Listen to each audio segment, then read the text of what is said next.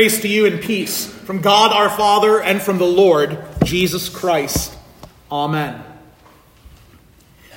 It was the first day of second grade at Quinnipiac School, 1985, Mrs. Pollard's class.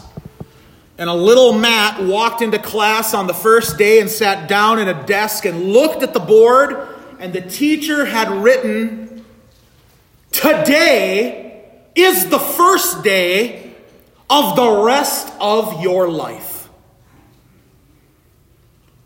And my little 7-year-old mind was, whoa.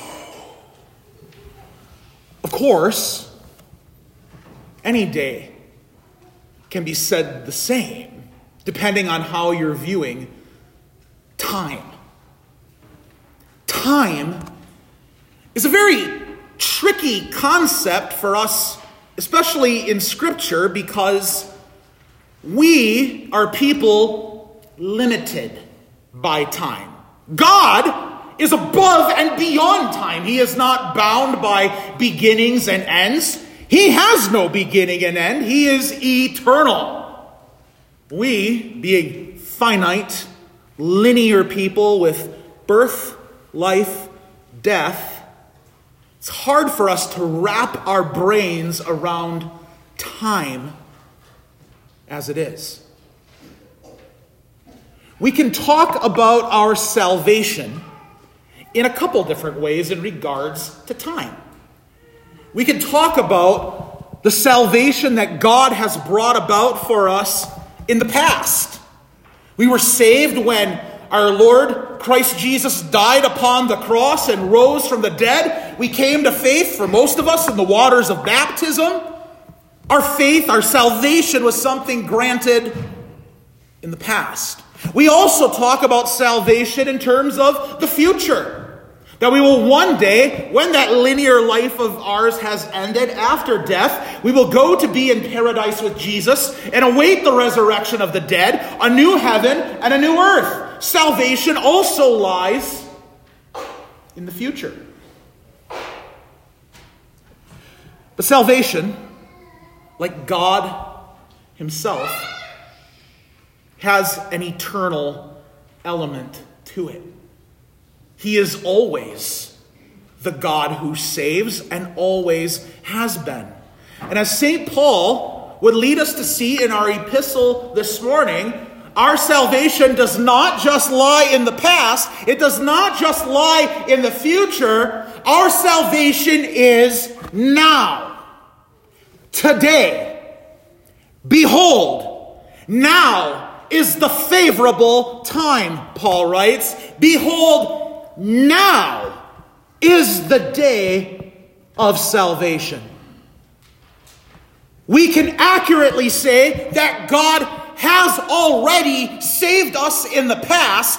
We can say that God will save us in the future. But let us not forget that we can also say that God is saving us here and now. Behold, now is the favorable time, the time of God's grace and favor. Behold, now is the day of salvation. Dear Christians gathered here this morning, on this day, God is favorable toward you. Filled with grace, filled with love, and filled with compassion. On this day, dear Christian, God is saving you. It is his action toward you in this very moment, on this very day. Let us never think of God's saving work as something that just lies off in the past or something that awaits in the future, but let us consider it is precisely how he acts toward you and me day in and day out, even on this very day. And Paul would have you recognize your salvation in such a way so that you live your life with the recognition that the putting off of sin, repentance, is not something you can say, I did that in the past, or I can do it at some point in the future. No, the time to turn from sin is now. So don't think that you can put off whatever it is that you need to turn from. Whether it's too much drinking, or spending too much money, or pornography, or whatever sin is your vice, now is the day of salvation. Now is the day that God comes to save you and call you from sin to trust in him and his love for you. I know Satan is after each of you, and in a myriad of different ways. The temptations that Satan levels against us are all unique depending upon the person. Consider what our Lord Jesus did by going into the wilderness, the new Adam, doing what Adam and Eve could not do. He went and endured the assaults of the devil and withstood them. Holy, perfect, sinless. He did what Adam and Eve and all of us descended from them are incapable of by ourselves, resisting the devil. And in fulfillment of those words in our Old Testament reading, that the one born as the seed of the woman would bruise the head of the serpent, Jesus has put his heel on Satan's head and crushed it for you. So consider, as you endure those assaults of the devil, as he tries to pull you into sin and wickedness and unrighteousness, consider that devil that seems so tough to overcome. Consider that Jesus has already defeated him for you. He is, as it were, a wounded animal. He is done. He is finished. His place is in the lake of fire in the future when all things on this earth come to an end. You are not defenseless against the devil. Has our Lord Jesus not said from his very cross, "It is finished"?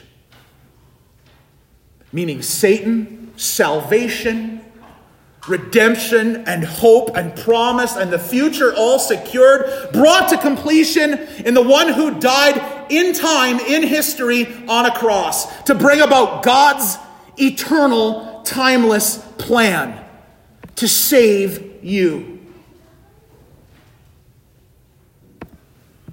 Do not give in to Satan's trick of somehow thinking that you are helpless. In a sense, you are. You are no match for Satan. But praise be to God, on this day, God is saving you. On this day, Jesus Christ is your Lord. He is the one who reigns and rules over all things, even Satan, who he has crushed under his heel. You are not powerless against the attacks of Satan because Jesus is powerful for you. He is saving you. In our epistle, St. Paul, as he likes to do, gives a number of lists, talking about first all the ways in which he and those who carried out the ministry of the gospel were being attacked and they were suffering. He says, by great endurance they endured afflictions, hardships, calamities, beatings, imprisonments, riots, labors, sleepless nights, hunger. He talks about the gifts that God had given him and those in the ministry to endure those attacks. By purity, knowledge, patience, kindness, the Holy Spirit, genuine love, by truthful speech and the power of God, with the weapons of righteousness for the right hand and for the left. Now, one of the things that I love that Paul does here is he unravels one of Satan's most notorious attacks, One of the things that Satan loves to do is to get you to question your identity, to question who you are. We notice how that is certainly his game that he plays in the world today. Identity, politics, gender identity, questions about who am I? And so Paul, at the tail end of our epistle, lists a bunch of things that the world could have said about him and those in the ministry. That they could have called them imposters, or that Satan could have gotten them to think about themselves. He says, we are treated as imposters and yet are true. As unknown and yet well known. As dying and behold, we live. As punished and yet not killed. As sorrowful, yet always rejoicing. As poor, yet making many rich. As having nothing, yet possessing everything. In the garden, Satan tried to convince Eve that it was best for them to try to be like God. Along the way, forgetting they were already made in the image of God. He does the same thing with Jesus. If you are the Son of God, command these stones to become bread. If you are the Son of God, throw yourself down from the temple. If you are the Son of God, bow down and worship me, and I will give you all these lands. Who are you? What is your identity? The world may tell you one thing. That like Paul and like those who shared in the ministry with him, that they were imposters, frauds, fakes, that they were dying and suffering and sorrowful and poor and having nothing. And yet Paul says, no. In Christ, in Jesus, in the one who is now saving us, we are something different. We are treated as imposters, yet we are true. We are genuine. We are real. We are treated as dying, but behold, we live. We are punished, and yet we're not killed. We're treated as sorrowful, but we are always rejoicing. As poor, yet making many rich. As having nothing, yet possessing everything. Your Lord God tells you who you are. And on this day, you are the one that he is saving. Behold, now is the favorable time. Behold, now is the day of salvation. Behold, now. Jesus is powerful over every assault of the devil for you. Today, on this day, for the rest of your life, and on every day. It is the day of salvation in which Jesus reigns as Lord over you, and thanks be to God for you. Amen. The peace of God, which passes all understanding, keep your hearts and minds in Christ Jesus. Amen.